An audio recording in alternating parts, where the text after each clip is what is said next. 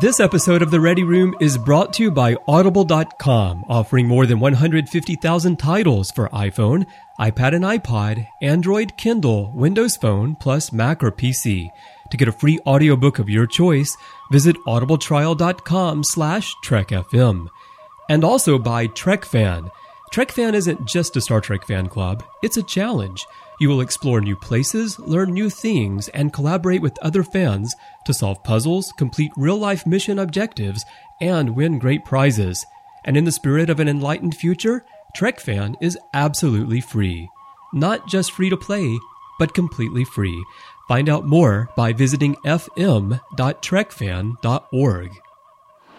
I'm Jeff Combs. I'm everywhere on Star Trek, and you keep tuning in to Trek FM.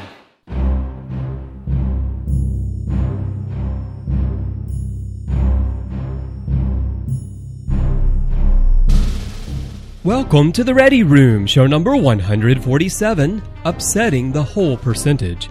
I'm Christopher Jones, and with me this week is Matthew Blondine. We'll be talking about some Star Trek news, including the March 2015 release of TNG Season 8, what fans want to see in the next Star Trek film, and in Questions from the Fleet, we delve into how best to grow the franchise. Then in the feature, we're joined by Sebastian Pruth to discuss the Enterprise episode, The Communicator. So let's step into the Ready Room.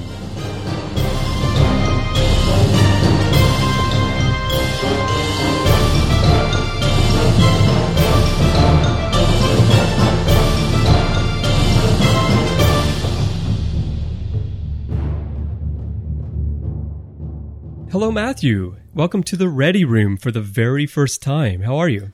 Not too bad. Thanks for having me there, Chris. Yeah, it's good to have you on. I don't know if our listeners know, but you've been editing some of our shows, and now finally you're on mic here to talk about Star Trek with us on the Ready Room. Yeah, it's different. I got to be honest. With the number of shows that on Trek FM and other audio productions that I do edit, it's a nice change of pace for me to be now in front of the mic and voicing my opinions for our audience. Yeah, it's a lot of fun. It's great to just sit down and talk about Star Trek for a little while. And we've got a couple of interesting things to talk about here today. Mm-hmm. Before we get to the feature where Sebastian Pruth is going to join us, and we're going to talk about The Communicator from Enterprise and how it follows up, in a sense, to a piece of the action from the original series. But before we do that, let's talk about The Next Generation. There's a new story that's been going around the last few days, which I'm sure people have seen, that TNG Season 8 is coming in 2015, but not to Blu-ray. This is an officially licensed book from Gallery Books that is about the Twitter account TNG_S8, the satirical 8th season of TNG on Twitter. Have you followed this account, Matthew? Actually, it's funny that you mentioned this, and when you sent me the information for tonight's show, I recently started following them on Twitter and didn't really pay too much attention, didn't really know that much about what it was until I started reading about it, and then was like, wow, this is going to be very interesting. And let me jump into it right away. One of the things that got to me was we've shared the experience of these characters for 7 years and more now with the Blu-rays and DVDs and stuff. Now let's look at another facade of these characters, and in a satirical way. And I think what's being proposed here is really interesting. I like what they're doing with it because I've been following this account for years now, since, I don't know if it was since it started, but pretty close, because I have been following it almost the whole time we've been doing the Ready Room, I feel like. And they do these really funny things, and doing them in 140 characters is difficult to fit in the plots that they set up. My favorite one is it's one based on the account, and they had someone, I can't remember the artist now, but I remember when this came out, they did cartoons of them. And there is one of Picard and Riker climbing the side of a mountain, and the mountain has a face, and the mountain is angry. And then in the foreground, you have Data doing some, I don't know what he's doing. It's like creepy thing with his hands, and he's got his back turned to Geordi and Geordi's girlfriend, who has this look on her face like this is the most disgusting thing that she has ever seen. And the caption says, Picard must debate a sentient mountain to distract it while he and Riker climb to safety. Geordi's new girlfriend despises Data. And so you've got the A plot and you've got the B plot. Yeah. In these season 8 tweets, and in that case, in the little cartoon. Yeah. Yeah. Oh yeah. And it's really well done. Like, it's just funny. And finally we get some more funnies tidbits. What would happen if, Geordi would do this, or right. Data, just like the other cartoon that I saw, which I really, really love, where Data's falling asleep at the helm, at tactical, and he's counting sheeps, but he's an android, so obviously the sheeps are Borg. So, okay. So I was like, okay, so that one was pretty cool, and then I guess the one that I really, really love is How Many Lights You See. That one really was funny because you still have the Picard, being with the Obsidian Order, saying that there's only 4 lights that he sees, and the 4 lights are 4 disco balls. Oh, okay. I think I remember that. Yeah. Oh, that's man. Awesome. Yeah. So this book is by Mike McMahon, who runs the TNG Season 8 Twitter account. This account has, I checked the number of followers they had before we went on the air, and they're currently at 86,800 followers. So it's incredible. Wow. Yeah. It's been highly successful. There have been other accounts like this. People do TOS Season 4 or the animated series Season 3 and other things like that. I think I've even seen a Voyager Season 8 one. But the TNG Season 8 one is the one that's really gotten the traction and that people really follow.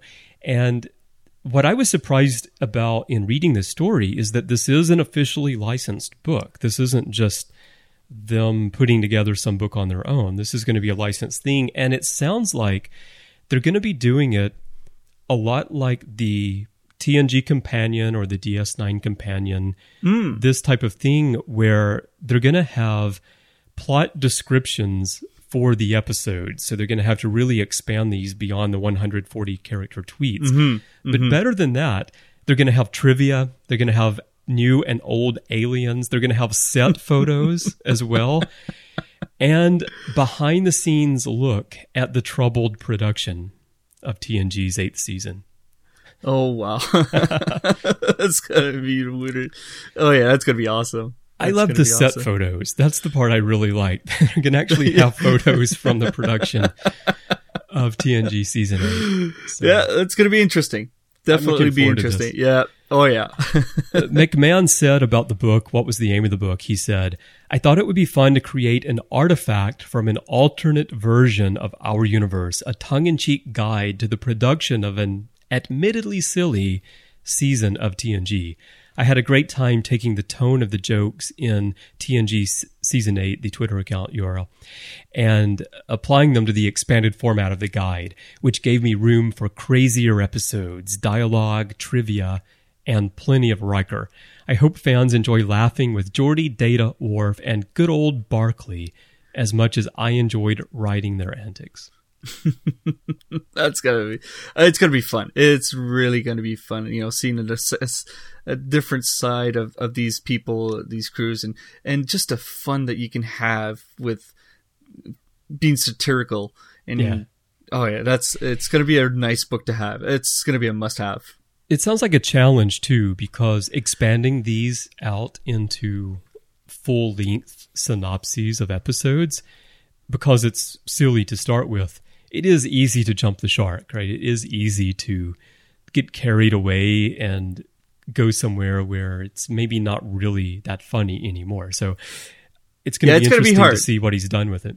Oh, definitely. Yeah, like you're saying, like it would be too easy to go too far. And I don't think he wants to go way too far. It's going to be hard for him, but it's going to be interesting.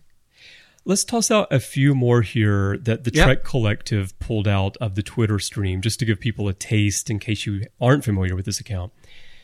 Spock visits the Enterprise to give Data a special gift. Geordi's miffed that Spock never remembers who he is. Gets really pouty about it. Also, a holodeck error populates the Enterprise with Ice Age beasts. Barclay gets trapped in the dividing hallway as the saucer section separates. Ooh. So again, you've got your A plot and your B plot there. Yeah. Also, Wesley's nanobots are dying, filling the Enterprise with gray sand. An hour into his wedding, Geordi realizes his bride is a hologram. So is that the one that's giving the evil eye to... Could be. Maybe Could be. Well, if she has a mobile emitter because they're outside. Oh, definitely. Yes. Oh, that is correct. Possible. Well, that's probably why she's giving the evil eye. Well, whatever he's doing over there, it's really creepy. Yeah. No, what's going on? So we'll put a link in the show notes to this article over on the Trek Collective, and you can check it out, find out more, and watch for this book coming from Gallery Books in March of next year. All right, let's go on to the next thing here. Matthew, this is a story on IO9, and it's about what we want from the next Star Trek film. The article's by Lauren Davis, but it pulls together things from various people about what they would want to see. And I've pulled out the first part of the article, which is a list credited to Dwight Sora that reads, "What I would like, but will probably not get." Okay, so this is in the next Roberto Orci directed Star Trek film, which I call Star Trek 2016, not Star Trek 3. Let's see how close this mirrors what we want. So what is the first thing on Dwight's list? So the first thing that we see is an alien planet we've never seen before. All right. And how do you feel about that? I definitely would love to see an alien from it that we've never seen. Let's explore something different. I think that we've already done the fans and the purist Star Trek fan. We've told them, okay, see, we're keeping Star Trek in the same line as everybody. We're tweaking it a bit with a different timeline, but we're keeping it in line with what you know to a certain degree, to a certain point, to appease you guys. Now we've done it twice. Now let's move on. Right. And I think they have the perfect opportunity now with the new timeline, the new relationships that the new relationships that the cast and the characters are having. Let's move on. Let's meet something new. Let's show me something new. And I think that's what the 2016 version should have. Right. And this is what's being hinted at by Orci when he says that they're going out into deep space, and the media has been largely reading into that the next film is going to be the closest to the original series yet, and it's going to be true to the original Star Trek. And he hasn't really said that, actually. That's a lot of people reading things into what he said. But I actually think that's where he wants to go with it. So I think that there is a good chance that we'll see an alien planet that we've never seen before. Especially if it's in the 5-year mission, because we left off, right? Yeah. So we left off. So let's see something new. Let's see. And I think we're basically hitting 1 and 2, because 2 he's basically asking an alien life form we've never seen before as well. So I think the planet and the alien life form together are really something that we should have, right? Especially with the deep space 5-year mission. Let's see somebody new. Yeah. And number 3 is an alien civilization we've never seen before. So 1 and 3 really do go together. 2 can go with them, although 2 could also be an alien like Tin Man or something like that, what we encounter out in space, that we don't actually need to visit their homeworld in order to interact that is true. with them. That's possible, or it could just be a ship we encounter as well with normal humanoid characters. But so definitely. I don't know. I'm not as skeptical about this as Dwight here seems to be. I think that there's a good chance we could see this. I hope so too. I think we're, like I was saying, we're at that point. I mean, we've seen the Romulans, we've seen the Klingons, we've seen the Ferengi. we've seen these aliens for years and years and years and years now. Can we get something new? And for the purists out there, I think they will agree that we've seen them enough. Let's give me something new. I want something new. What would something, especially with the new timeline? Yeah. So it's an open door. Orci can do whatever he wants right now. Well, he really can. The question is, will he? Right. So. That is correct. Yeah, that's true. That's true. Number 4 is our main characters thinking their way out of situations. Now, this one I also really, really want to see, because that's what is so interesting about Star Trek. It's not that it's just an action flick. It's that there's actually some deeper message and thought process behind it. Yeah. Now, Dwight here, this is on his list of what I would like, but will probably not get. And I don't know, I kind of agree with him here. I mean, I've been reading the comics, which are overseen by Orci, and they're much better than the films have been. But I'm still not seeing this thinking their way out of situations, which you may think, well, it's comics, you're not going to get that. But that's not true. You actually do get that in comics. So I'm also thinking we're probably not going to get that type of deep element. And I tend to agree with you on that one, because just as looking at all the movies that are coming out recently, they're a lot more action driven. And I think the audience are asking for that type of movie. Yeah. They want action. They want battle scenes. They want people getting, kicked and get into action.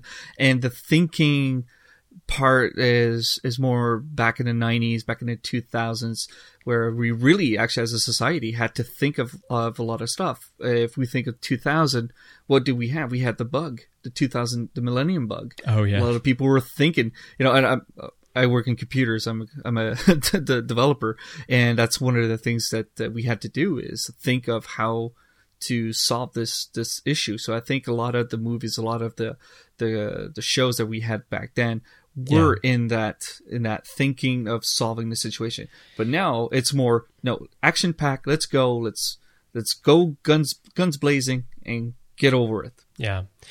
And with Star Trek, it's very noticeable because no one was better at thinking themselves out of situations than Kirk and Scotty in particular. Oh yeah, definitely.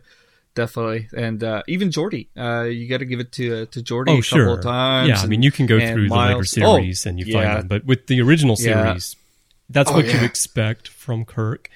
And that's what you expect from Scotty. You don't expect... I mean, I actually like Simon Pegg's take on Scotty, but it's different. That's not... You don't expect Scotty to be the comic relief, right? You expect him to be the miracle worker. Yeah. Well, you kind of get that. You still get that in 2009. Unfortunately, Into Darkness, we don't get it because he is not really in it other than at the end. And it's still action-packed. Yeah. He's still thinking, but he's doing the same thinking as 2009. It's quick thinking, quick reaction, situation, mission, resolve it, action-packed. Not as much as, like you were saying, in TOS where it was, something goes wrong. What do I do? Oh, I can do this. Yeah. And it'll or take especially in the TOS films. Yes. Yeah. And, it'll take me 2 hours, but in reality, it just takes one because you always double your double. Well, you quadruple them. So if it's an hour, he's going to take for 4. I thought it was double. I thought it was no, he double multiplies the time. them by a factor of 4. Yeah. Oh, that's what I should do with my boss then. You should. Yeah. I've always taken Scotty's advice on that. All right, that's what I'm doing after my vacation. Number 5 on the list, reasonable attention to scientific fact. Not expecting 2001 or Gravity, but at least something. And this is a big one because Star Trek, especially on the television series, they have science advisors around and they actually try to keep things reasonably realistic. Yeah, I mean, not to the point where they can't have fun with the future, but... The Abrams verse so far has been ridiculous. You've had red matter. You can get to Kronos in like 4 hours, and then you can actually transport yourself from Earth to Kronos with a personal transporter. There's just like no thought whatsoever given to any sort of scientific realism in these movies, and I think that will continue. Yeah, and it's unfortunate. It's really unfortunate because you're right. They have to come back down to reality, the Star Trek reality of things and science, like the Transwarp transporter from the 2009. It was a far stretch. It was really a stretch, and I was like, oh, come on, give me a break here. Right. But yeah, I agree. And especially like the warp, like from Earth to Kronos in 4 hours. No, come on. That's, and I guess that's the purist in us coming out, right? And saying like, come on. And we're nitpicking here. Well, but it's true though. We have to the next one has to come back down to Star Trek reality of science. Yeah. The thing is, for the general movie-going audience, that wasn't an issue. So what if you can get to Kronos like that? No one cares. It works fine for the story. Yeah. Or you can transport from Earth to Kronos. But they're making a Star Trek movie. And so Star Trek fans are going to go see it. And all of those people are going to go, huh? Really? Yeah, and that's where they're I think that's what the reboot. Well, I think everybody's is in agreement with this. Is the reboot was to attract the purists, the fans, and any additional fans that never actually seen a Star Trek movie or TV series or episode, and trying to grab them in.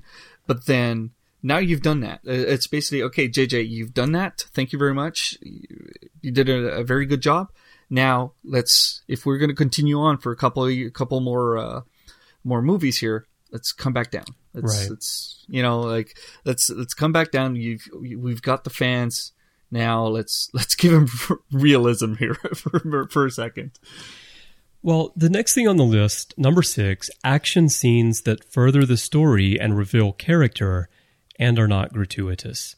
This I very much want to see because I really got bored in Into Darkness towards the end of the film. The whole reenactment of Anakin and Obi-Wan fighting on the floating lava from Star Wars, reenacted on these little ships, garbage things flying over San Francisco.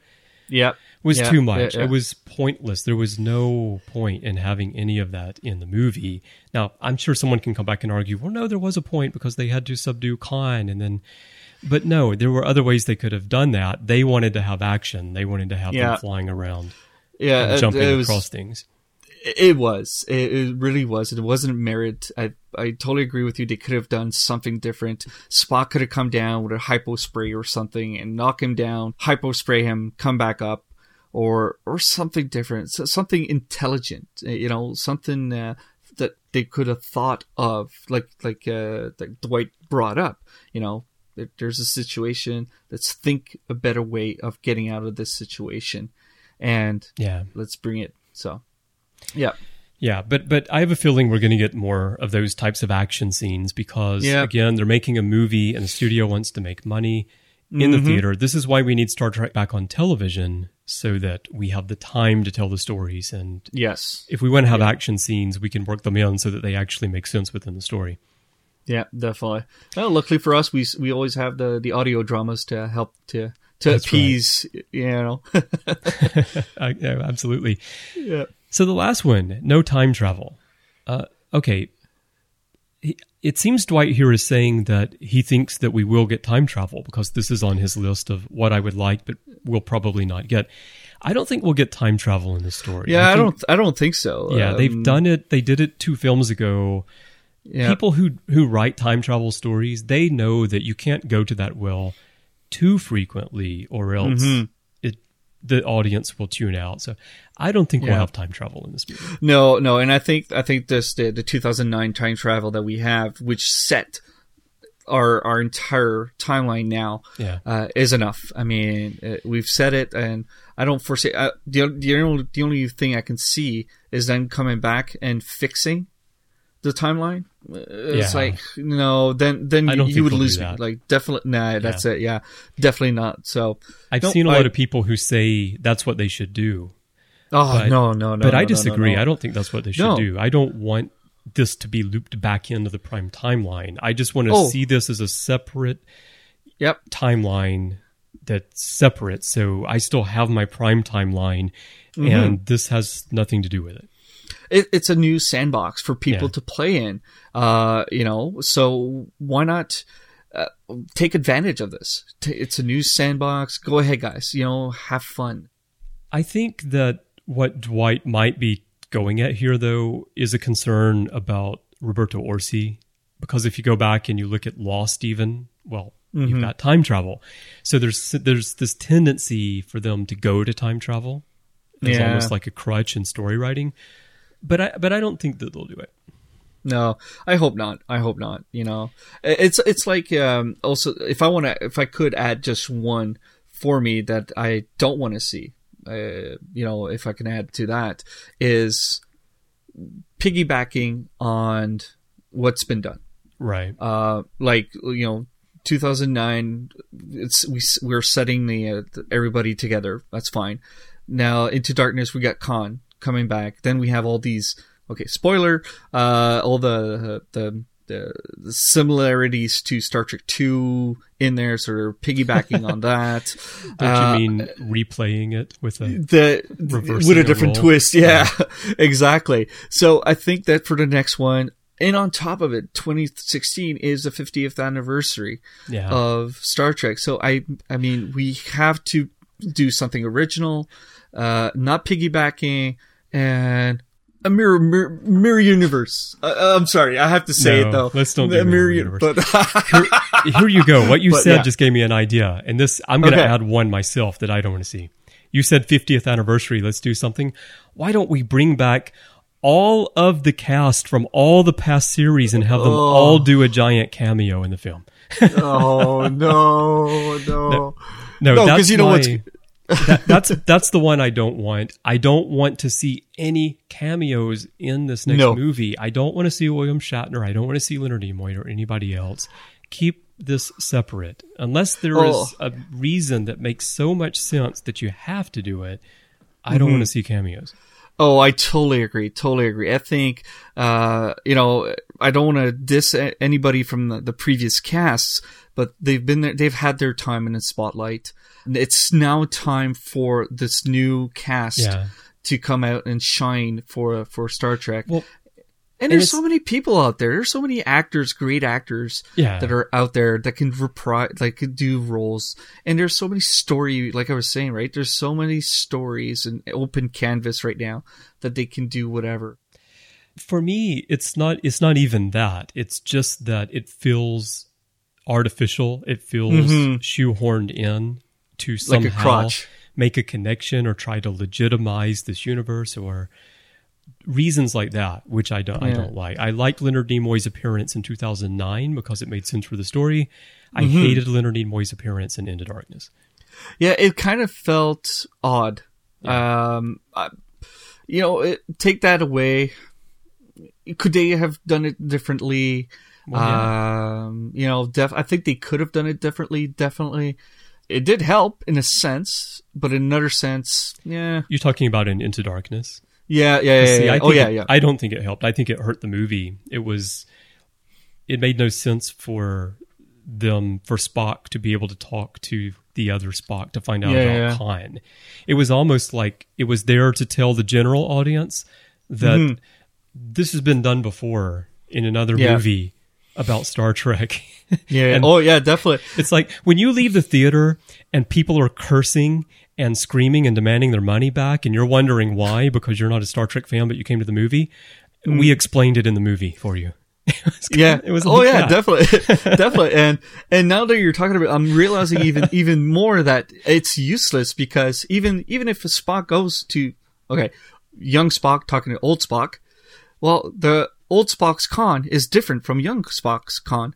Exactly. I'll try saying that 10 times fast. So even if the old Spock says, he's evil, don't trust this guy. Yeah. Well, it's not the same guy. We're not talking about the same person here. Yeah. So definitely did hurt. It did apply, but still. Yeah. All right.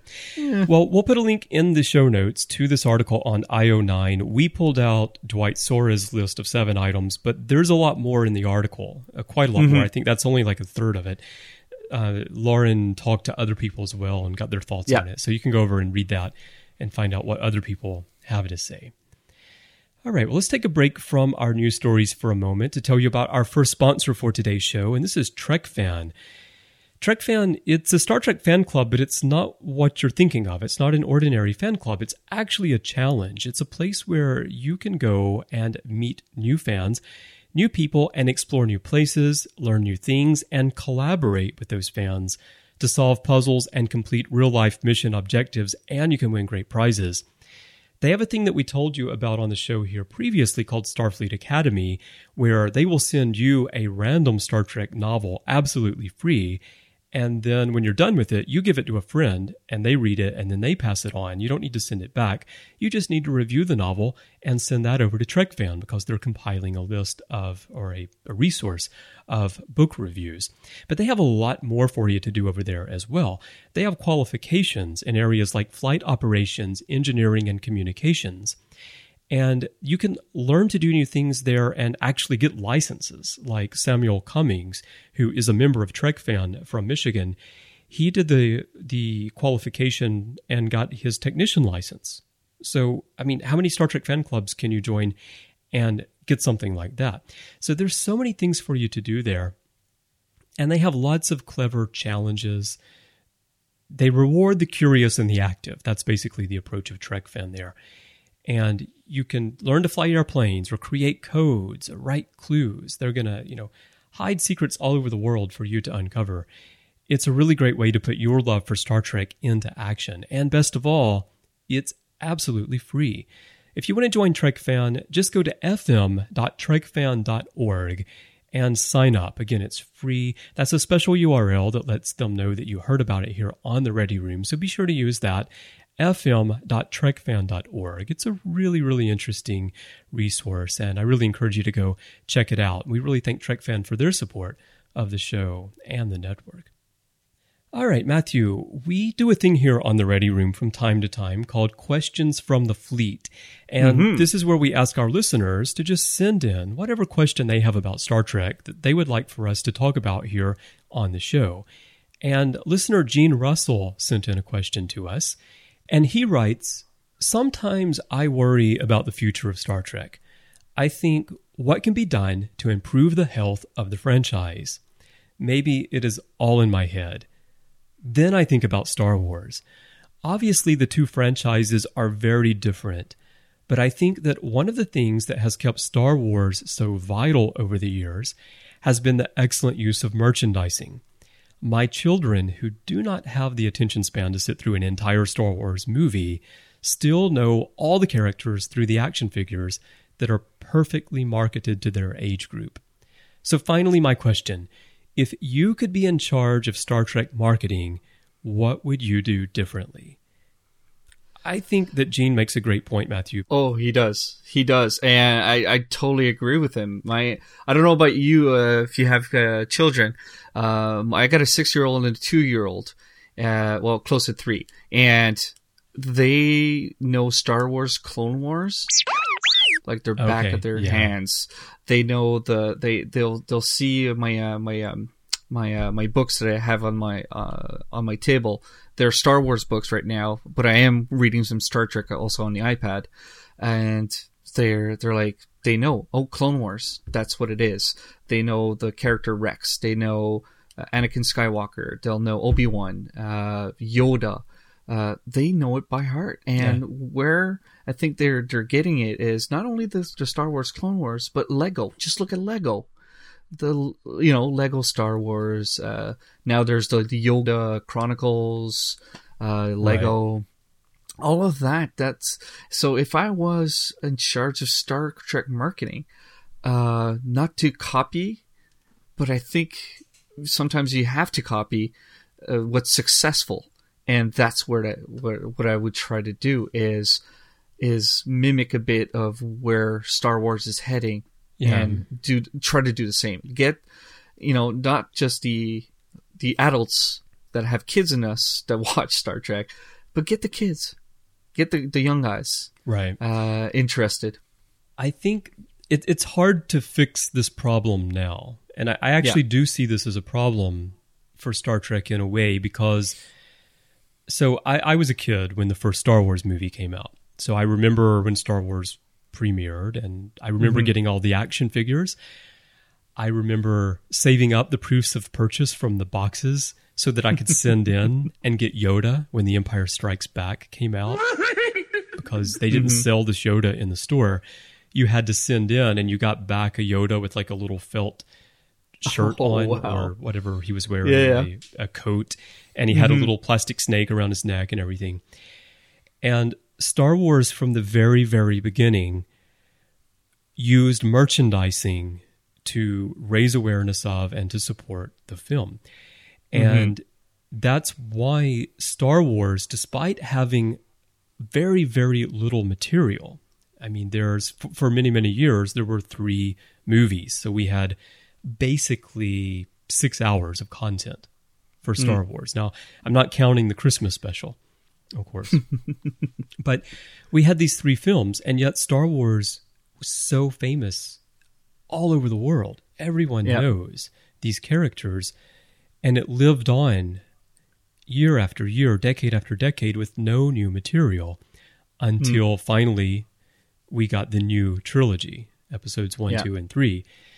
And of course, that highlighted where you can go wrong with this as well, because episode 1 was clearly created for merchandising. I mean, the film, it's a giant commercial for merchandising. Yeah. And I think George Lucas sort of misstepped there, because what he ended up doing is that he created something where they could market the hell out of this movie, but he lost a lot of the fans in the sense that the story wasn't great and it felt disjointed. So you had to be careful in your approach to this. But because Star Trek never was successful in merchandising the way Star Wars was, it's kind of hard to do it now, unless you start out with the Abrams verse, which we were just talking about.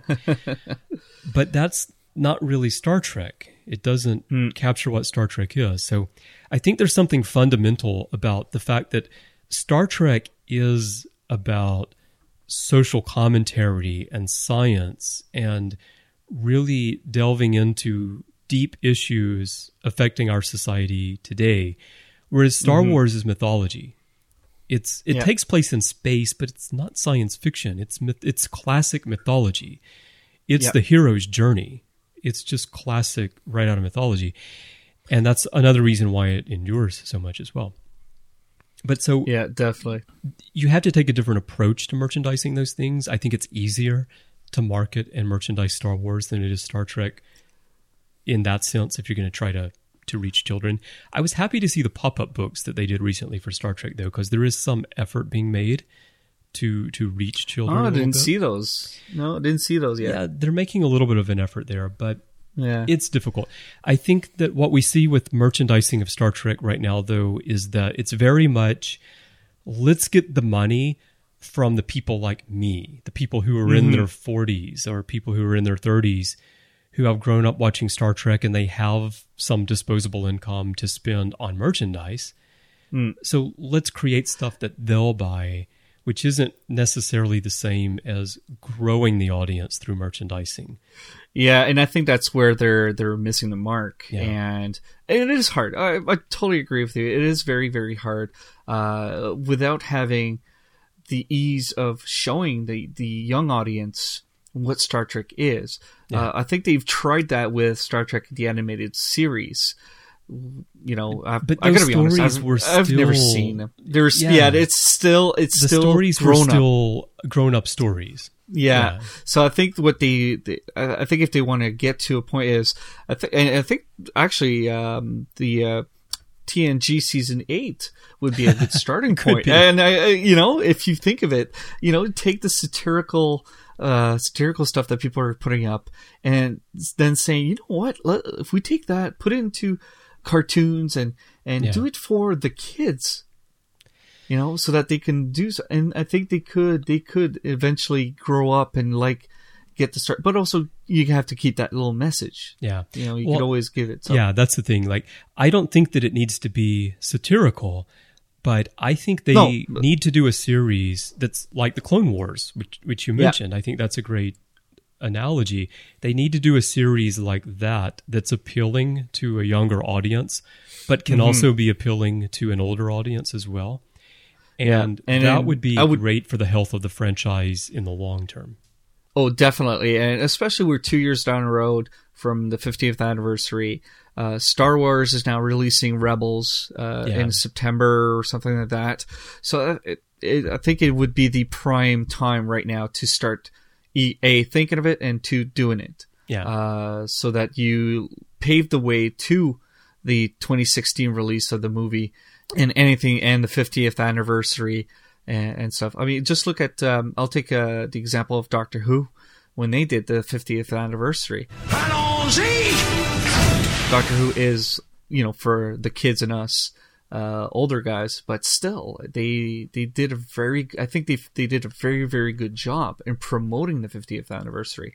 Yeah. And unfortunately, we're 2 years down the road, and I'm afraid. I'm really, really afraid of what's going to happen with the 50th anniversary of Star Trek. It does feel like you would be hearing a few more rumors if something were coming up, right? Oh, like real definitely. rumors, not the kind of rumors that we've been seeing floating around right definitely. now. Yeah, definitely. All right. Well, Gene, thanks so much for your question. I hope we answered it there, and I hope you enjoyed our thoughts on that. And for everyone else, if you have questions about Star Trek that you would like to hear us talk about here on the Ready Room, just send them to us, questions from the fleet.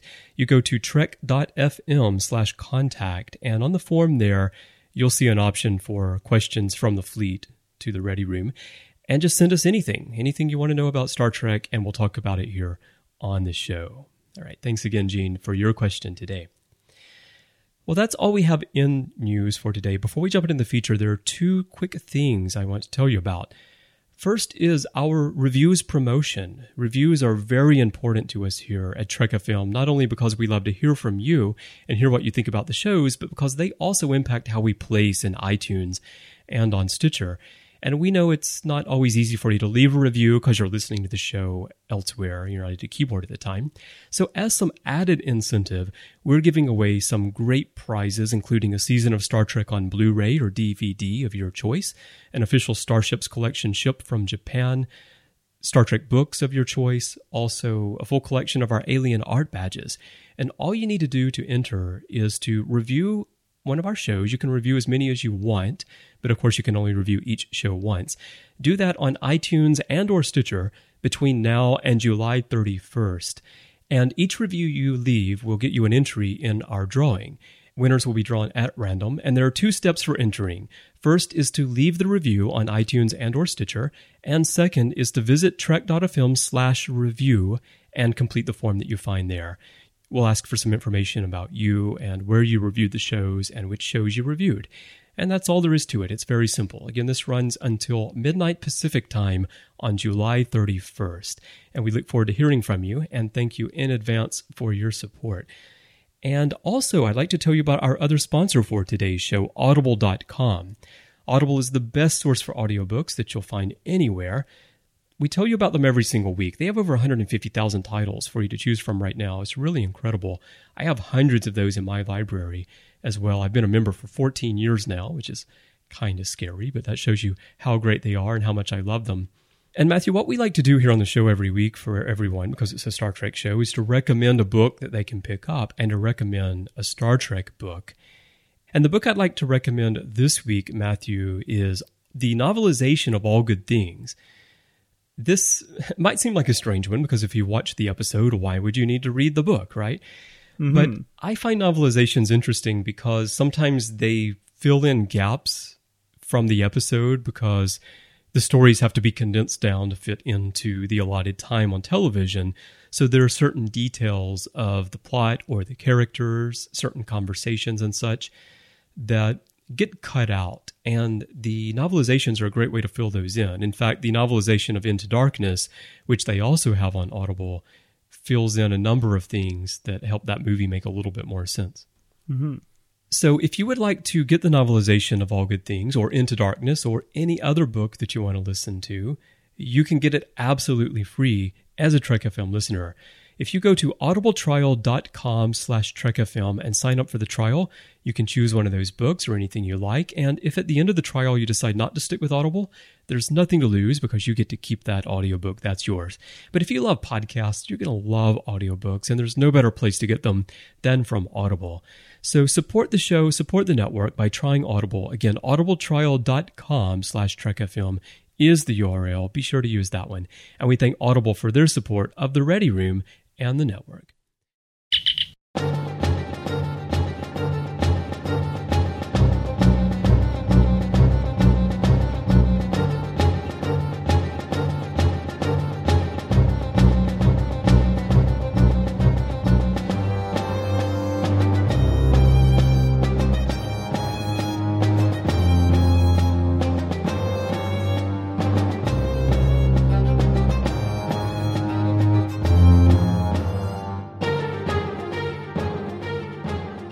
At the end of a piece of the action, Dr. McCoy reveals that he left his communicator behind in Oxmix's office. It's essentially laughed off, and the Enterprise continues on to its encounter with a giant space amoeba.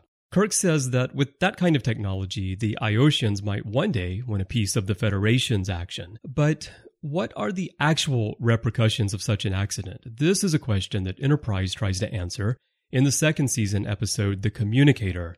Like McCoy, Reed returns to the ship minus some tech. Only it isn't brushed aside. Today we're going to discuss the episode, and to help us do that, we're joined by another member of the team behind the audio drama series Star Trek: The Continuing Mission, Sebastian Pruth. Sebastian, welcome to the Ready Room for the very first time. Hi, Chris. Thanks so much. It's fun to be here. Yeah, we're glad to have you here. Well, before we jump into the discussion of the episode, here's a quick rundown in case you haven't seen this one or haven't seen it in a long time. Archer, Reed, and Hoshi are coming back up from this pre-warp planet that they've gone down to investigate, and I'm doing air quotes there, and we'll talk a bit more about that as we go along here. But they get back to the ship, and Malcolm realizes that he forgot his communicator. He left it down on the planet. They search all around for it. They can't find it, so it's really gone. They decide they can't leave a communicator behind because if they do, they're going to contaminate this other culture. So they go back down to try to retrieve it. They take all kinds of other technology with them as well. And during the process of trying to find the communicator, they get captured by one side of a war, a conflict that's going on. And this side thinks they are spies and then later engineered soldiers for the other side. They're held captive, they are interrogated, they're going to be killed, and the rest of the crew up on the ship doesn't want to lose Reed or Archer, the two that went back down, so they mount a rescue mission. In the end, they save everyone, but people on this planet witness a firefight with phasers, legs coming out of thin air because of the cloaked Suliban ship that they use for the rescue. Archer does pick up all the technology and the files with the X-rays of their bodies as well, brings it back up to the ship. But you have to wonder what happened in that culture. And again, that's something else that we'll talk about today. So in a nutshell, that's what happens in this episode. Now, this story is, in a sense, a follow-up to a piece of the action. Not a direct sequel, but just the idea of what happens if you do leave your communicator on a planet that you have visited. Sebastian, why don't you jump in, kick us off here? What do you think about the basic premise of this episode? I think it's a really, really cool question for Star Trek to ask, because they're always going to all these planets and interacting. There was an episode at the beginning of Enterprise called Civilization, where they went to a planet and found that there was a guy who had a warp core there and he was making everyone sick. And they're always having these interactions with people who are less advanced than them. And it asks the question, what happens if your cell phone falls out of your pocket? You know, that's a big problem. I mean, it's going to change everything for them, because if you went back in time and handed William Shakespeare an iPhone and he just happened to have a signal and could use it, he would be blown away. He could look himself up on Wikipedia. Something like that. You know, he'd be able to see something that was way just. Yeah. Well, it reminds me beyond of the Doctor Who episode where they go back and Charles Dickens is there and he's doing A Christmas Carol, and then he finds out that he will become famous one day. I haven't seen one moment of Doctor Who, but that sounds like a fun one. But it is, and they did it also with Shakespeare. Oh yeah. Mm. Yep.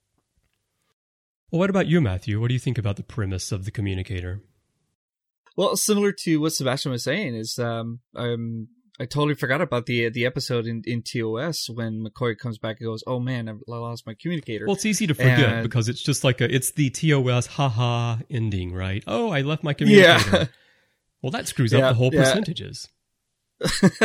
Upsetting the whole percentages is what it does. So. Yeah, but now taking that little thing and saying, well, what would really, really, really happen if something like that would be there, and especially during a conflict. You know, we're hearing a lot of conflicts right now with the Ukraine and Iraq and all that right now. What would happen? It answers that question. It actually doesn't really answer, but at least it gives us a good, whoa, wait a minute. Yeah, so what would happen today? And it raises the question of whether or not Starfleet, especially in the Enterprise time period in the 22nd century, should they be going down and mingling with these cultures in the first place? At least in the next generation with like Rivashtakara. This is like Rivashtakara beta edition. He goes down from First Contact, the episode First Contact, where Riker is Rivashtakara. But they're there because this society is on the verge of achieving warp travel. And that's a point at which the Federation may come in and say, hello, there are other people out here in this galaxy that you're about to enter, and we want to help ease you into this transition. That kind of makes sense. But this planet that the NX-01 has visited, they haven't even split the atom yet. They say it in the episode. There's no reason for the Enterprise crew to be there other than, oh, look, another culture. Let's go down and check it out. Let's go to the tavern. Should they really be doing this in the first place? No. I don't think so. I got to be honest myself. I don't think so, especially that, we're still in the pre-Prime Directive. They're still getting their feet wet. They just got the Warp 5. And they don't even know how to use half the technology that they have. I mean, they're not even using the transporter as much as they should. Right. They're still using the shuttlecraft right there and then. I think that should have raised a couple of flags to say, I don't think we should be doing this. But it also comes down to basic curiosity of the human nature. Yeah. You're curious. It's new. You want to know. You want to find out. They're like kids in a candy shop at this point, right? Yeah, exactly. If like my 2-year-old, exactly that. You know, it's something new. She wants to see it. She wants to go for it, and don't even try to stop her. Yeah. Well, something that kind of pops out to me that you said, Matt, was, it's pre-Prime Directive. And I think that's the whole point here, because the Federation and Starfleet are still very much, well, the Federation doesn't exist yet. Starfleet is still in its infancy, and all the rules which are developed over the course of probably many, many mistakes of an organization are still, those mistakes are still being made. The big blunders, leaving your communicator on a planet. Well, that probably spawns a new law in the Starfleet about not doing that. Just as when Titanic sank and there weren't enough boats on board for everybody, the new law was now all ships must have a boat for everybody on board. And that is probably kind of the thing that's happening with Enterprise, because they're so new, they're out there, like you said, kids in a candy shop, grabbing every flavor they can see, and to hell with the consequences, because they don't really know what the consequences are, which is why T'Pol is always kind of going, hang on a second, are you sure? Maybe they're not interested in visitors. Maybe we should wait. Maybe it's not Menshara class. She's always saying we should wait. Right. And probably because of these reasons. Well, here's a transition for you. So they have all these devices on Enterprise that they can leave behind like this. So there's a transition from this to the comm badge that's pinned to your uniform so it can't come off. And the transition is that in TOS, for tricorders, they've got a big strap so you can hang it off your neck so you can't lose it. And then they go on and they say, okay, let's just pin this onto your shirt. Then you can't leave it behind unless you intentionally take it off and slam it down on the table to make a point. Well, the thing is with the communicator, though, in Enterprise, that was sort of before the evolution into Kirk's thing, right. which was, by today's standards, ridiculous. Well, they made Kirk's bigger. That way it's harder to lose. Like, that's not on you, If you lose this thing, you'd probably be wondering, as I hold up my iPhone for the webcam, Yeah. It's too light. Yeah, you can easily forget your iPhone, right? Mm-hmm. Especially when you leave it on a black table. Right. I have the same problem. Yes, my desk is very dark hardwood, and so when my black iPhone is on it, I will sometimes, and my eyesight isn't great, so I will walk around and, where is my phone? It's right in front of me. Yeah, I've done the same thing. I don't know about in the tavern, though. I mean, was that the problem? Was like the tavern, the tables, Reed couldn't find his communicator, it just gets lost on the table? Well, if you think about it, maybe he went in there and he sat down and he was wearing sort of an overvest. Maybe he took that off. Maybe it was a little warm and the pocket doesn't have a zipper and it fell out. And when he picked it up, he thought it would still be in there and it just fell on the floor. We're writing stuff that wasn't written. We should ask Andre Bermanis what was in his mind when he was writing that scene. Well, this is what goes into our headcanon here on the network, Sebastian. I mean, we have most of our episodes, as they play out in our headcanon, really typically run about an hour and 12 minutes. There's so much other stuff that happens. I've never heard the term headcanon before in my life. That's interesting. Well, we did actually, Sebastian, we did actually talk about it quickly on Skype before we jumped on here, and which was they go, they come back to the ship and they go through decon, and then that's where Malcolm goes, "Oh shoot, where's my communicator?" So they try to find it, go back down to the ship, and then that's what I raised as far as the issue is like, well, wait a minute, time out here. You're going back because you lost something. And what do you bring with you? Well, I'll bring another communicator. I'll bring another tricorder. And and on top of it, let me bring a face pistol. Why not? Because it made for really cool shots. Right. And he's like, does this belong to you? And then when they cut out, he's tapping it on his hand like, what is this thing? Those are great shots. And if he didn't bring a face pistol with him, he wouldn't have been able to have those cool dramatic shots. Oh, definitely. And that's where the TV aspect comes into mind. But then when you're looking at it, on at least my part is when I'm looking at it, I'm going like, what? Like, come on. Why are you bringing this? You've already come on. Think here. Well, they really did just about everything wrong that they could possibly do wrong here. First of all, they went down to the planet. They left something behind. Then they went back to retrieve this one item. And as you say, Matthew, they took so much other stuff with them. But even T'Pol pages the planet like blindly. They wanted to figure out where the communicator was located. So it was sort of like, I guess you have to do it. But for her, it was sort of an odd move because she had to know that it could be in the hands of someone on the planet and they're going to be hearing her voice, which is, of course, exactly what happened. And then to top it all off, they come down in a cloaked ship. Roll up the hatch. You see people's legs dangling in the air, and they have a 5-minute firefight with these aliens.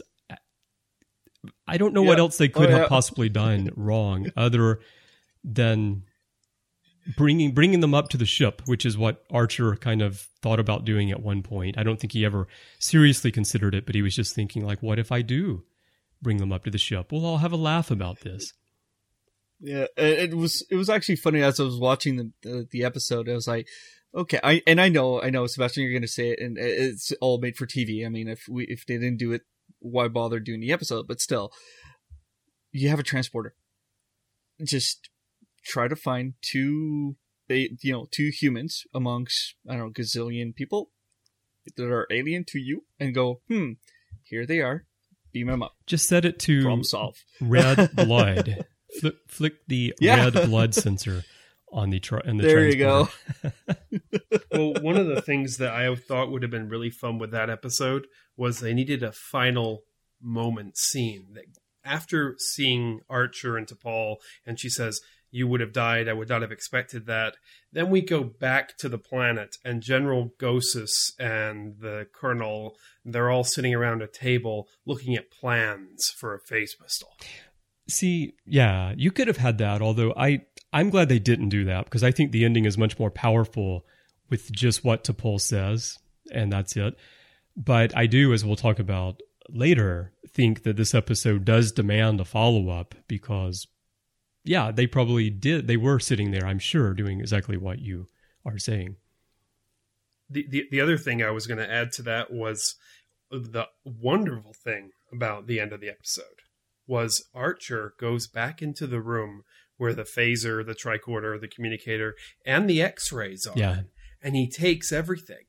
And they just stun everybody. So really, nothing actually happened. They were never there. There was never an X-ray. It's only in their minds. It's like an Area 51 kind of thing. Like only certain people, only certain people have it in their memories, and everyone else is just like, oh, that could never have happened. And on that planet, there is a very popular television show all about that mystery. It's called Galaxy Quest. The historical documents. And I guess the only thing missing would have been, here's a weather balloon. Yeah. That's what showed up. That would have been a cool ending too. Maybe there should have been them making a newspaper printing of an excuse for what it had been, and General Gosis with a beard in retirement going, "That wasn't what it was. Nobody believes me." Well, at least we know one thing. If you want to get shot and you don't want to get killed, just get your arm cloaked. Right. And there you go. Speaking of the arm cloaking, this is one of the moments that when Phlox brings Trip the glove and holds the glove up to him, did you hear the little TOS music? It was just like McCoy saying something to Spock, and then Spock being kind of arching his eyebrow and McCoy kind of chuckling, and there's a little TOS music going. It's exactly how I feel in that scene. You know, I when I watched that today for the first time in a while, and he's got his arm cloaked after being blown away by this overload of the cloaking device on the Helix ship, I was just kind of going, how the heck are they going to actually explain this? So now cloaking devices aren't devices. It's something which spreads. And this never happened before. But then again, LeVar and Ro in TNG, they had that problem. They were put out of phase, They put out of phase. But it was a phasing cloaking device. Okay, yeah, because that's not really how a cloaking device operates, as far as I understand it. Right? You're as far as I knew, it was energy like prisms and something to bend light around the ship, and that was not how it looked like it was done with Trip. And then I thought, well, that's kind of cool. And then they had the whole scene. It was kind of like the comic. Yeah. It was the C story, so it wasn't terribly visited that often. And then he's like, here's a glove. Why don't you just wear a glove? And I was thinking, why doesn't he take the glove and the sleeve off when they beam down and just have a phase pistol moving around? Oh, that's a good idea. Around. I like that. Like that thing in TNG, that gold thing that shot at them from in the jungle. Yeah. But how good is Connor Trenier when Travis says, "Oh, that would come in handy on movie night," and he looks at him, he says, "If you want to steal some popcorn or something," and then the look that Trip gives Travis is just pure gold. They're like, yeah, right, Travis. You're the guy who I set up there in the sweet spot with and talked about the 3-breasted aliens on whatever planet that was. And Travis is like, yeah, it's true. First hand, second hand, third hand. Yeah. Uh-huh. I know where you're going with this, Travis. Well, I think that Connor, though, he was the strongest actor the Enterprise pretty much had. Him, John Billingsley, Scott was pretty awesome at times. John Billingsley is but great Connor, for sure, yeah. Connor is just he's fantastic. He's out of this. He's amazing. He is. Yeah, Trip is my favorite character from Enterprise, and it's largely because of Connor Trenier and the performance. I'm a Scott Bakula fan. Oh, yeah, definitely. Yeah, Scott. A lot of people, I don't want to go off on this topic on the show today, but a lot of people don't like Scott Bakula as Archer. They feel like he's not a good captain or it's portrayed too stiffly or something, but I think he played it the way it should be played. You know, he's the first captain. Stuff's all new to him. You shouldn't expect him to be Kirk or Picard or Janeway. He had a couple of scenes early on in the first few episodes where I was like, this man who is in his 40s should not be behaving this way, even if he's never been to space before.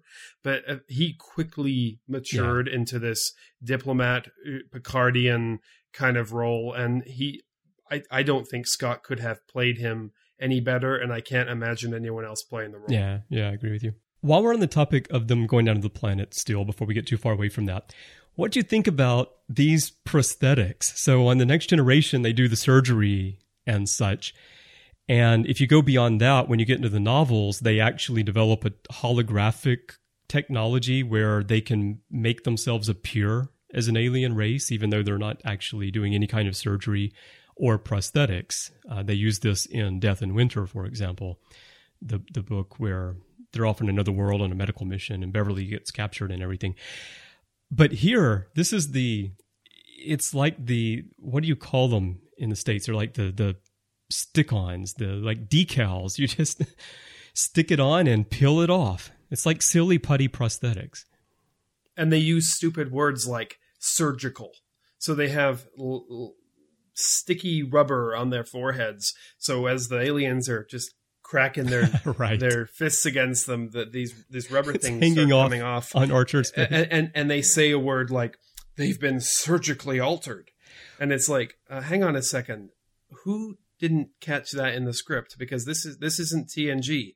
They weren't surgically altered. Actually, I think it was correct what they said, because what they were saying is I think the reverse of how it sounds like you took it, which was that these aliens thought that their heads had been surgically altered to be smooth, and then this other thing had been put on top so that no one would know. I never made that connection. I think that's what they meant. Thank you so much. Yeah. Well, let's move on to the Prime Directive part here, because this is an episode that does lead us down the road towards the Prime Directive. And the episodes that I think people typically think of from Enterprise for the Prime Directive are like Dear Doctor, where Archer has to decide whether to give medicine to these people on this planet or not. Or Cogenitor, which is not exactly a Prime Directive thing in the same sense, but, well, I guess both of them are similar because you're still dealing with races in both cases who have space travel capabilities and they know there are other worlds. That's where the Prime Directive gets kind of dicey. Like, does it apply only to pre-warp cultures, or is it simply let's not screw around with other societies, which is more how I take it, less so than strictly only applying to pre-warp cultures. But so there's Cogenitor, where Trip feels like this person should have opportunities for education and such, and then she ends up, well, I say she, it's actually a third gender in the society, ends up. I suppose it. Yeah, but I don't like calling sentient beings its, or even animals for that they. matter. Let's use they. Use they. Okay. They ended up killing themselves, committing suicide because of that. So those are two episodes which I think people typically think of, but this one also is very much, because this one is, like we talked about earlier, all the ways you can screw things up and why you shouldn't do those things in the first place. So apart from what we've already talked about here, just tying this more closely to actually developing a Prime Directive, how does this fall into place with other episodes within Star Trek? Let's turn it around a little bit. There's an episode of Star Trek TNG called A Matter of Time, when a guy from the past who pretends to be from the future, Max Headroom, has this wonderful conversation with Patrick in the ready room, and he says, of course, you know of the Prime Directive, which says we have no right to interfere with the natural course of evolution of an alien world. Yeah. Which I have always thought was the Prime Directive. That's my reading of the Prime Directive as well, yeah. It's not consistently presented that way, though, in Star Trek. That's the thing. It's not, but I think what happens is, I think it's in the episode The Drumhead. This is where I'm really coming off as a geek, because I'm able to name episodes and quotes. That's what we do on the Ready Room. In the episode The Drumhead, Gene Simmons is grilling Captain Picard over the conspiracy on the Enterprise, and she says, "Are you familiar with the Prime Directive?" And he says, "Yes." And she goes, "It's Starfleet General Order Number 1." Right. So I guess, okay, so it's General Order Number 1, which means it's probably something with subparagraphs and all sorts of things. It's probably 300 pages. Probably, yeah. It's probably not. It just probably something that's one requires sentence. 10 pads, A class stacked up. Yeah. You know. Yeah, at least, because they can't keep anything with multiple pages on one Right. pad. Exactly. But you know, she says, "But you've violated the Prime Directive so many times, 7 times." Boy, since it's a you good took command thing of the that Enterprise. Data wasn't on Voyager and she wasn't having this conversation with Janeway. Well, what I'm driving at with this is the Prime Directive is there, and all these captains are constantly having to break it because it's obviously such a rigid rule. Right. And you can't tell a story with such rigid Right. rules. So you go back to, it's television, it's drama. So, you have to tell a story which breaks the rules. Not even the fact that it's television, because yeah, absolutely. But even if it weren't television in real life, that's sort of a difficult blanket statement to make. It's nothing is that clear cut. Some things might be clear cut, but they're not really clear cut. You can't have General Order Number 1 never, ever, ever do anything to get involved in an alien civilization.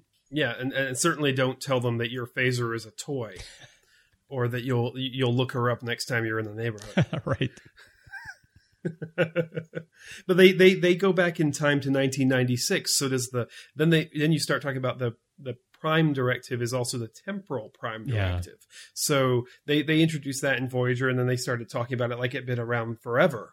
So maybe the Prime Directive is actually broken into, Prime Directive encountering species before warp drive, Prime Directive involving time travel, Prime Directive, and then it's actually General Order Number 1 is actually a multifaceted guidebook on how to interact in space. We'll wait until the next series when we get the Quantum Prime Directive. Is that for the singularity? I don't know. It's an evolution, like photon torpedoes to quantum torpedoes. There's, you just tack the word quantum onto it and you got something new. Quantum sounds great, though. Anything quantum. They even used it in James Bond. It made no sense. Quantum of Solace. I know. Sounds like the name of a Japanese band.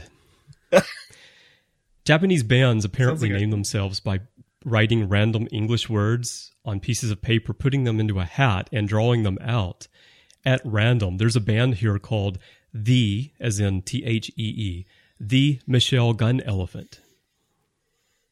Okay. Okay, exactly. That's what I think American bands do that too. Oh, do they? Some of the crazy, names they come up with, like I think one of them was like the Arctic Monkeys. Oh yeah, Arctic that's an Monkeys. English band. I mean, that's a crazy, crazy name. I don't know. I can see some monkeys. They like to live in the Arctic. That one's not as crazy as elephants with guns or whatever that represents. I don't know. Well, Matthew, what about you with the Prime Directive here and how this episode fits in? Any thoughts on that? Tiptoeing. I think we've talked about that all evening, and they're tiptoeing through stuff they should or should not be doing because they're so curious about stuff, and then looking at. Do you think they're tiptoeing or are they charging in? Well, true. I do agree. Yes, they're charging through and tiptoeing. Why am I saying tiptoeing? Because it's kind of like they're writing that book. They're writing that Prime Directive as they're going, but they're taking their sweet time doing it because some of the stuff that they're charging and doing, you'll see in future episodes that they're well, they're doing this again. Why have they not learned this before? And so they're kind of making mistakes, and then eventually near the end they'll go, oh yeah, we should probably write this up. And I think there is an episode. I'll ask the encyclopedia if he recalls the exact episode that Archer basically says it. We are going to have a prime directive, which is eventually we're going to have to come up with some sort of directive saying what we can and can't do. I'm pretty sure that's in Dear Doctor, isn't it? When he finally makes the decision with Phlox. I think it's when he's in the mess hall with Phlox talking to him about how he'd been up all night wondering if he should help them or not. Right. That's like the best, one of the best episodes they did of Enterprise. Oh yeah, it definitely is. There's an evolution in their thinking here, which maybe we're accustomed to the 24th century and our characters being used to being in space and dealing with alien cultures. And sometimes it's easy with Enterprise to forget that these people are out there for the first time. And so you see them doing things and you're screaming, why are you doing that? But we might make the same mistakes. But there's an evolution in their thinking where up to this point, they see contamination of an alien culture as being through tangible objects. Like we leave behind technology that they can then reverse engineer, and they can sort of take a leap in their technological advancement before they're ready. And T'Pol sums up the entire episode just beautifully in one sentence. And she tells Archer, you don't have to leave technology behind to contaminate a culture. And it's not even just the line, but it's the way that Jolene Blalock delivers the line as well. So softly and like it's so obvious, and yet you humans haven't figured this out yet, which is understandable, really. But then Archer comes to the realization that yes, just by making contact with them in any way, we've already contaminated their culture. Now, it could be, like you said earlier, Sebastian, it could turn into this Area 51 kind of thing where no one believes what happened. But all those people who were there are affected. And even if no one believes them, this interaction is going to have an impact on the society. Well, the General Gossis, who was in command of that whole army unit that had Archer and Malcolm, he would probably give a bunch of orders out saying, you're not to talk about this. You know, people would respect that, you know, following orders is important.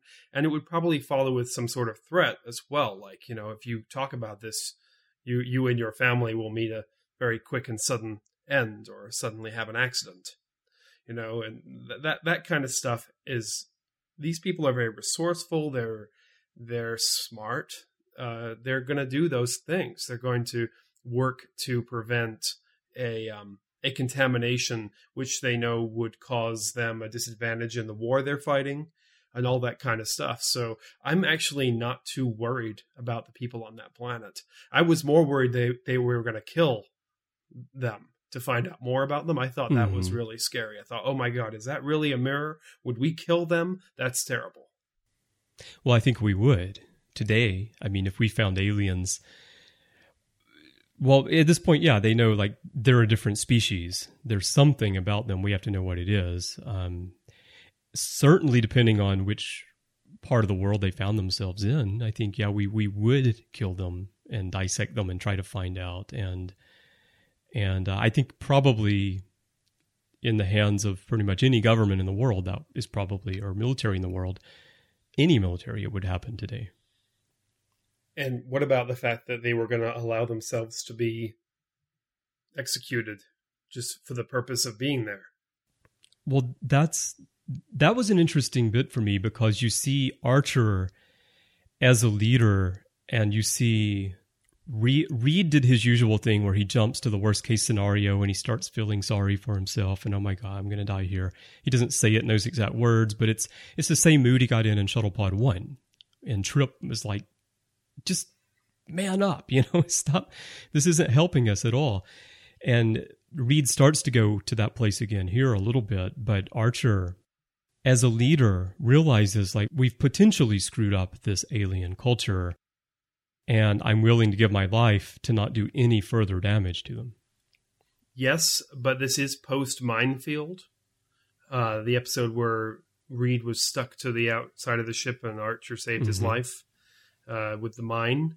And I think that Reed had some evolution in his relationship with Jonathan Archer in that episode.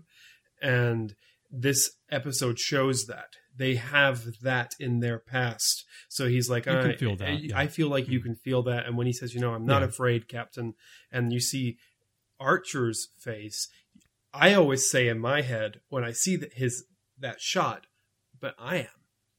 I feel like he says I'm frightened. Interesting. But I'm not saying it because a good CO does not say when he is scared. Yeah.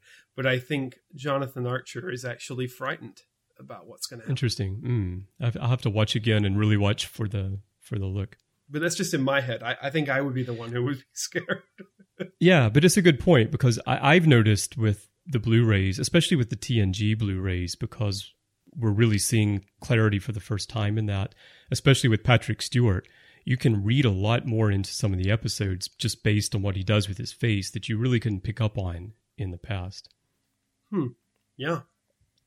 Any thoughts, Matthew? No, I guess I gotta be honest. You guys covered a lot. I mean, okay. I think the only thing I can cover on Reed is, and it shows. I saw this on this episode a lot, is his image, his portrayal, and I've seen it because being a military person myself. And he, as you know, he is a military person. He has a military background. His father was, and all of his family was, and he is strict. He's on that strict way of thinking, doing, and acting, but he's, like you were saying, like, just man up, for God's sakes. Come on, stop acting like you are in the military and do it. So, and I think that's where he hits it. Can I ask you though, Matt, what in this episode, and I don't mean to no, because I love you. Yeah, I feel the love. I feel the love. I knew this was coming. Oh God, that can be the title of this episode. I love you, Matthew. Oh man. Signed, Sebastian. No, but I don't mean to attack you. But what does Reed do that makes you feel like he is being inappropriate? He follows his captain's orders. The less we say, the better. He says nothing. When Archer starts to say some stuff which is made up, Malcolm plays along a little bit. And then when he says, okay, we're the only thing he's a little bit whiny about is his feet. I think it's more of how he acts, how he acts, how he moves around. I mean, it's, I don't know, I'm trying to explain it, but as a military person myself, and I've seen it a lot where a lot of people are trying to be gun ho, and then when the time comes, they kind of slouch, right? They kind of, and that's, I gotta be honest, not the feet stuff, like. I don't know. There's something that during one of the scenes in the cell that just got me saying, man, just say it, just man, like, oh, we'll get sick to my tummy and I'll fall down. Yeah, okay, been there, done that, got the t-shirt for it. Mm-hmm. But well, let's go to one last topic here before we wrap up, and this goes back to what happened after the episode ends, because I do think this is a story that demands a follow-up, and I don't know that we've ever gotten one. I'm not aware of one in the novels. Maybe we will one day. But what happens on this planet after they leave? Because I can see several courses of action. I can see that the people that interacted with Archer and Reed will fear the Alliance and will seek peace. So there could be a good outcome from this. It could lead the two sides to end the war and to make peace with one another. Or it could cause this side to develop powerful weapons of their own to fight against the Alliance, even though the Alliance doesn't actually have those powerful weapons, in which case Archer and Reed would have shifted the balance of power to the other side in a matter of speaking, not by giving them weapons, but by spurring them on. Or that scientific spur could lead to things like space travel, so they can go find out if these really were aliens, and if there's anyone out there. There are a lot of different possible outcomes here. Sebastian, how did you see those outcomes? Well, it's a really interesting question because these people are probably about, 1948 Yeah, like for mid us. 20th century, it feels like, yeah. So, they're kind of just World War II-ish. And if you think about it, what did we do next? We went to the moon. What would we have done differently if we'd had an evolutionary advantage? We probably would have gone to Mars. Mm-hmm. So, they'd have taken one step further. So maybe instead of building a moon ship on this planet, they're going to build their first interplanetary exploration vessel. And that maybe, you said there should be a follow-up. Maybe we should encounter it and we should find out, what there should be something. And there may be a whole story that they will tell. Well, these people visited the planet, these strange, and it would be terribly romanticized. It would be different. It would be told from generation to generation, and it would change. And it would be so cool to find out what that story would actually end up being. And they'd be like, no, that's nothing like what we were like when we came to your world. In the same way they did that in a Voyager episode where they found something. I think it was a computer box, and it had a copy of the Doctor. And they found a whole bunch of information about what they thought the Voyager was like. And they created a whole universe in their holodeck of what the Voyager was like. And I think that's the kind of result they could have from the society. That almost sounds like the end of First Contact, the episode where she says, like, stories will be told and, it'll change over time. Yeah. Well, to me, looking at this entire episode, the one thing that always throughout the episode came to mind was Area 51, Area 51, Area 51. And then when we reach to the end where Archer just goes in, picks up everything, comes out, and then started thinking about Aftermath, what would be interested to go back and see what happened and all that. I gotta be honest, I think the Aftermath would actually be a Area 51 type where, nothing happened. There was nothing here. Nothing came by because he took everything. Now, obviously, we never know if they actually made copies, made other photos, pictures, or whatever, which may have been the case. I mean, Area 51, I'm pretty sure we can find a whole slew of stuff in there.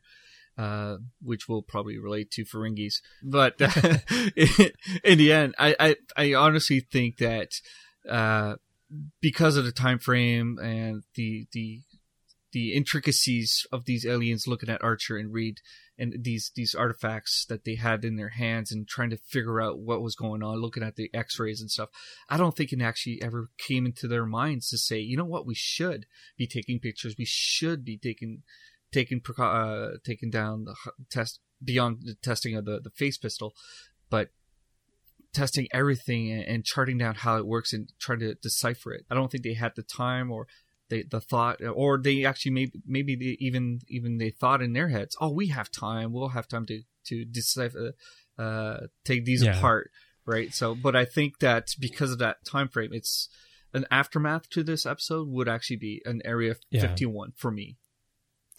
Well, I think they couldn't build them. I mean, they didn't have enough time. They didn't have possession of them long enough. It would take that culture years and years to reverse engineer that. But it could spur them to invest resources into developing those types of weapons, and then they might have them a century before they otherwise would have. So that could be an impact. All right. Well, let's wrap up here with our final thoughts on the Communicator. Sebastian, do you have any final thoughts, and what's your rating for the episode? Well, I think Matt was talking before about Area 51. These people are, going to continue. They're strong. They're kind of like us. They are a mirror of us. So I'm not too worried about them. So I think everybody learned a lesson, and it's a great Star Trek, Gene Roddenberryan kind of lesson. And it's a great episode. And I really enjoyed it because I like seeing the tech. I liked seeing them holding phase pistols, especially when I was younger, and I used to build them and love that you stuff. Used to build phase pistols? This episode is... I did. That's another story. But I liked seeing the close-ups of the cool stuff, and I like the military. I've always been into the military, so the whole episode just kind of did it for me as a Star Trek episode. So I'd give it, am I doing it out of 10 or out of 5? Any unspecified number usually.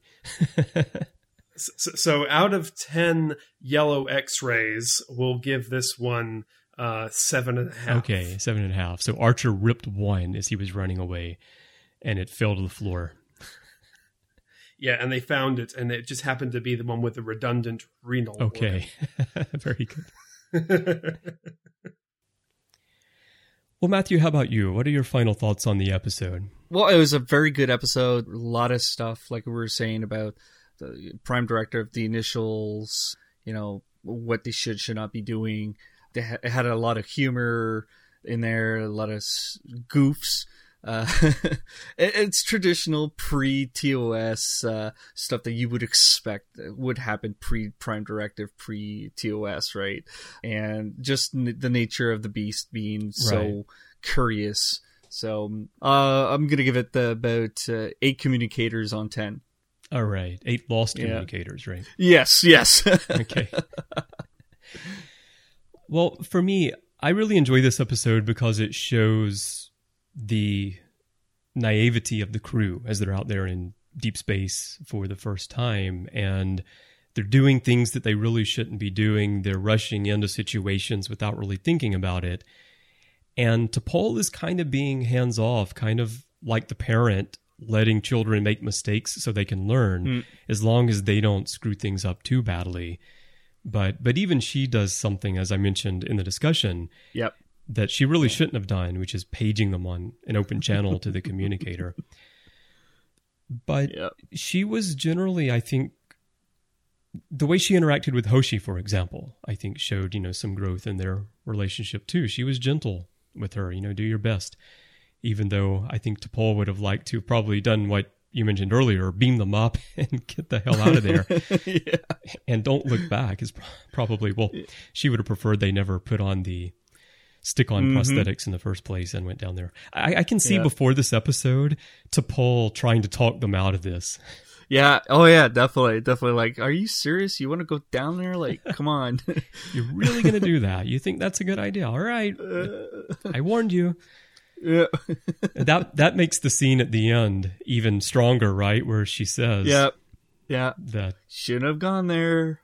That's right. Oh, well, learned your lesson now. Exactly.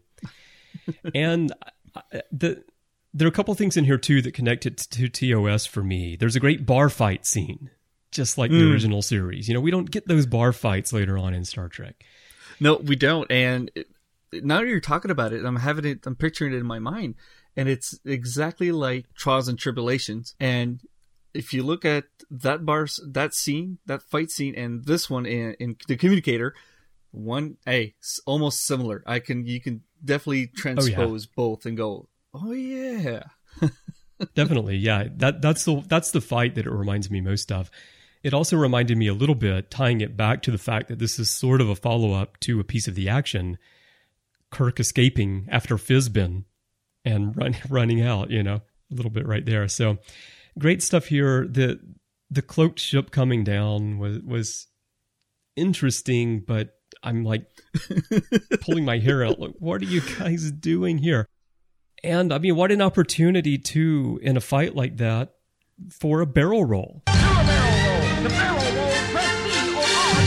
T'Pol actually does a barrel roll as she comes out of the cloaked ship. Right. So I'm glad they took advantage of that opportunity there. I would have been very disappointed if they had missed out on that. So this is a great Prime Directive episode and great conversation between Archer and T'Pol at the end. So I'm going to give this episode 7 cloaked arms. Well, Sebastian, thanks for joining us today. If people want to talk Star Trek with you and find out what else you're doing, where should they go? Well, you can look me up on Twitter. I'm fairly active on there all of a sudden, at Sebastian Pruth. If you need help spelling that, I'm sure it will be in the show notes. Absolutely. All right. Well, thanks again, Sebastian. Thanks so much for your time and for having me on the show, and I hope everyone enjoys The Communicator. Well, it was an awesome show tonight, talking with Sebastian Pruth about The Communicator. Really, really fun and good insight on this Prime Directive type show. Yeah, but it was interesting for you guys to talk about it together on the show, too, because you worked together on the Continuing Mission Radio audio drama. Yeah. So Sebastian's my boss on that one, and other ventures that we're exploring right now. But it's always fun to talk Star Trek with yourself as well as Sebastian, especially Sebastian. He's an encyclopedia.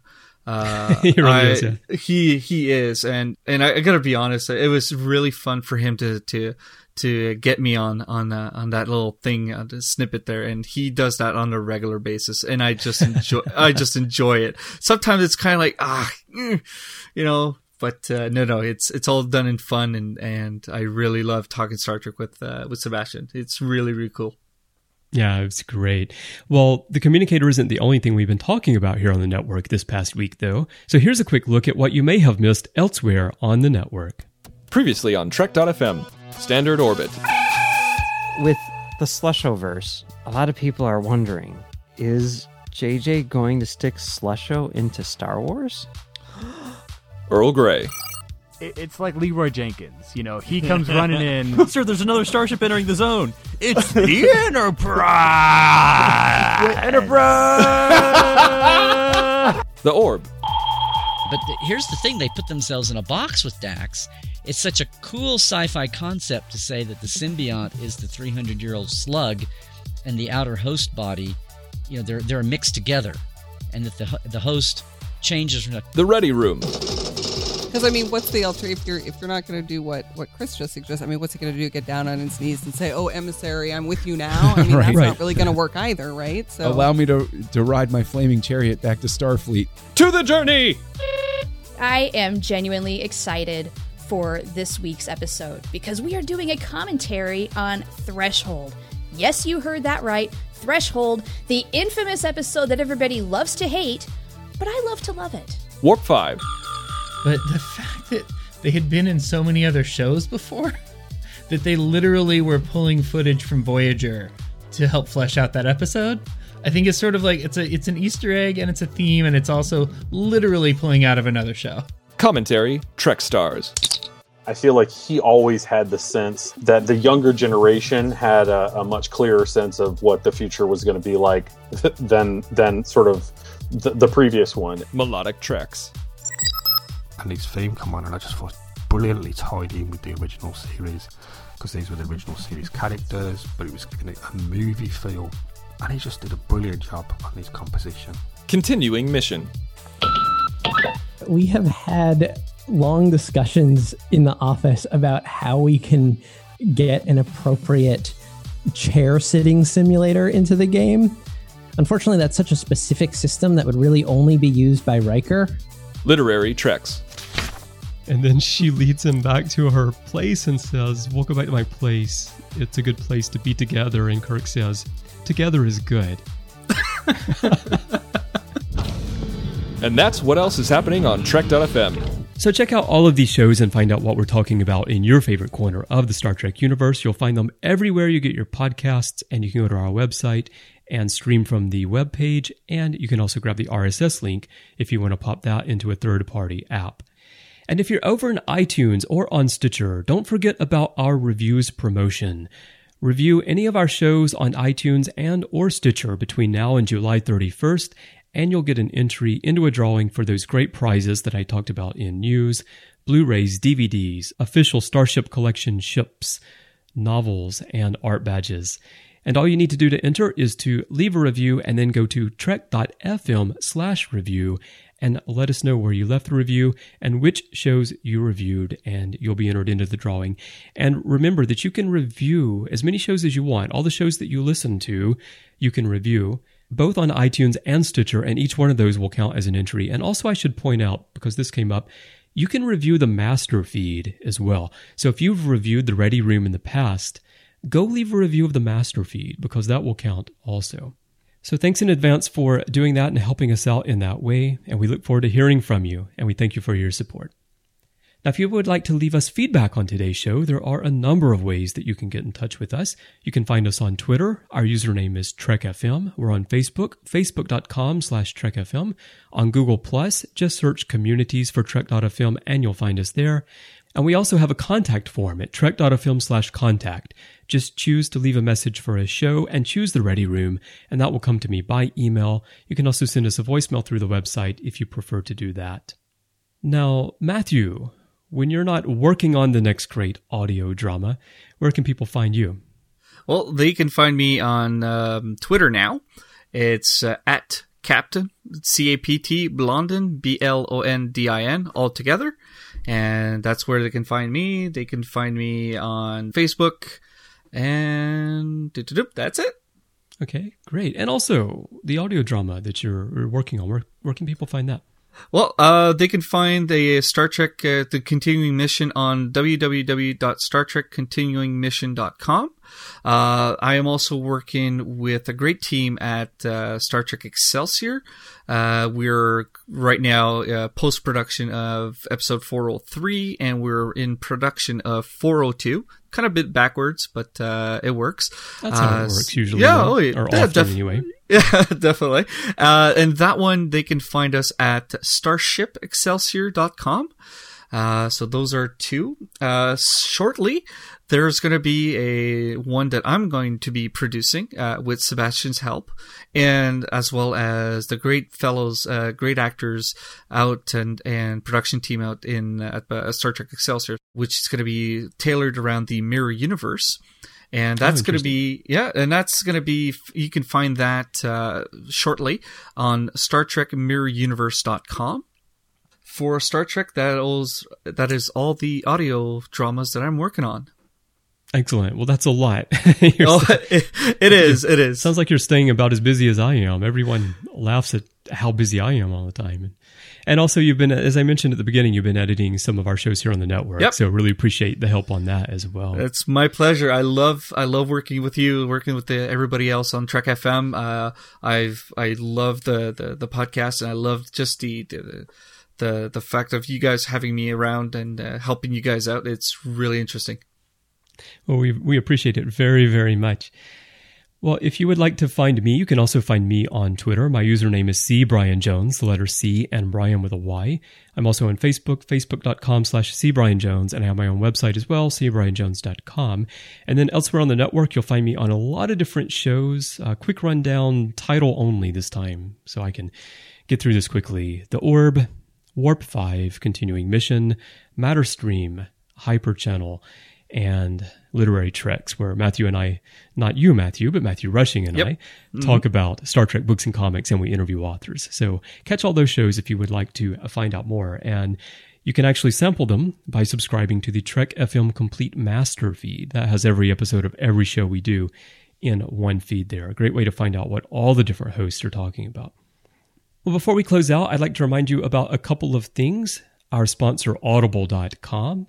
You can get a free audiobook of your choice just by trying Audible. Go to audibletrial.com/TrekFM and sign up today. If you decide not to stick with Audible, you get to keep that book, so there's nothing to lose. But by trying Audible, you're really helping us keep the Ready Room coming to you every single week. So go try them out. I promise you're going to love them. Again, audibletrial.com/TrekFM is the URL, and we really thank Audible for their support of the show and the network. And also, check out TrekFan at fm.trekfan.org. Take your love for Star Trek and put it into action. Learn new things, collaborate with other fans, take the communications, the engineering, or the flight operations qualifications. Get a free novel through Starfleet Academy. Find out everything they have there. It's a great way for you to really, really put your love for Star Trek into action. fm.trekfan.org, and we really thank them for their support of the show and the network as well. Well, Matthew, that's all we have for this week. I'm going to wander back down to the planet for a minute because I'm afraid that Archer may have dropped something, and I don't want to leave anything behind. Perfect. So it's time to stick a cloak bullet hole in a hand in it, because Ready Room is done.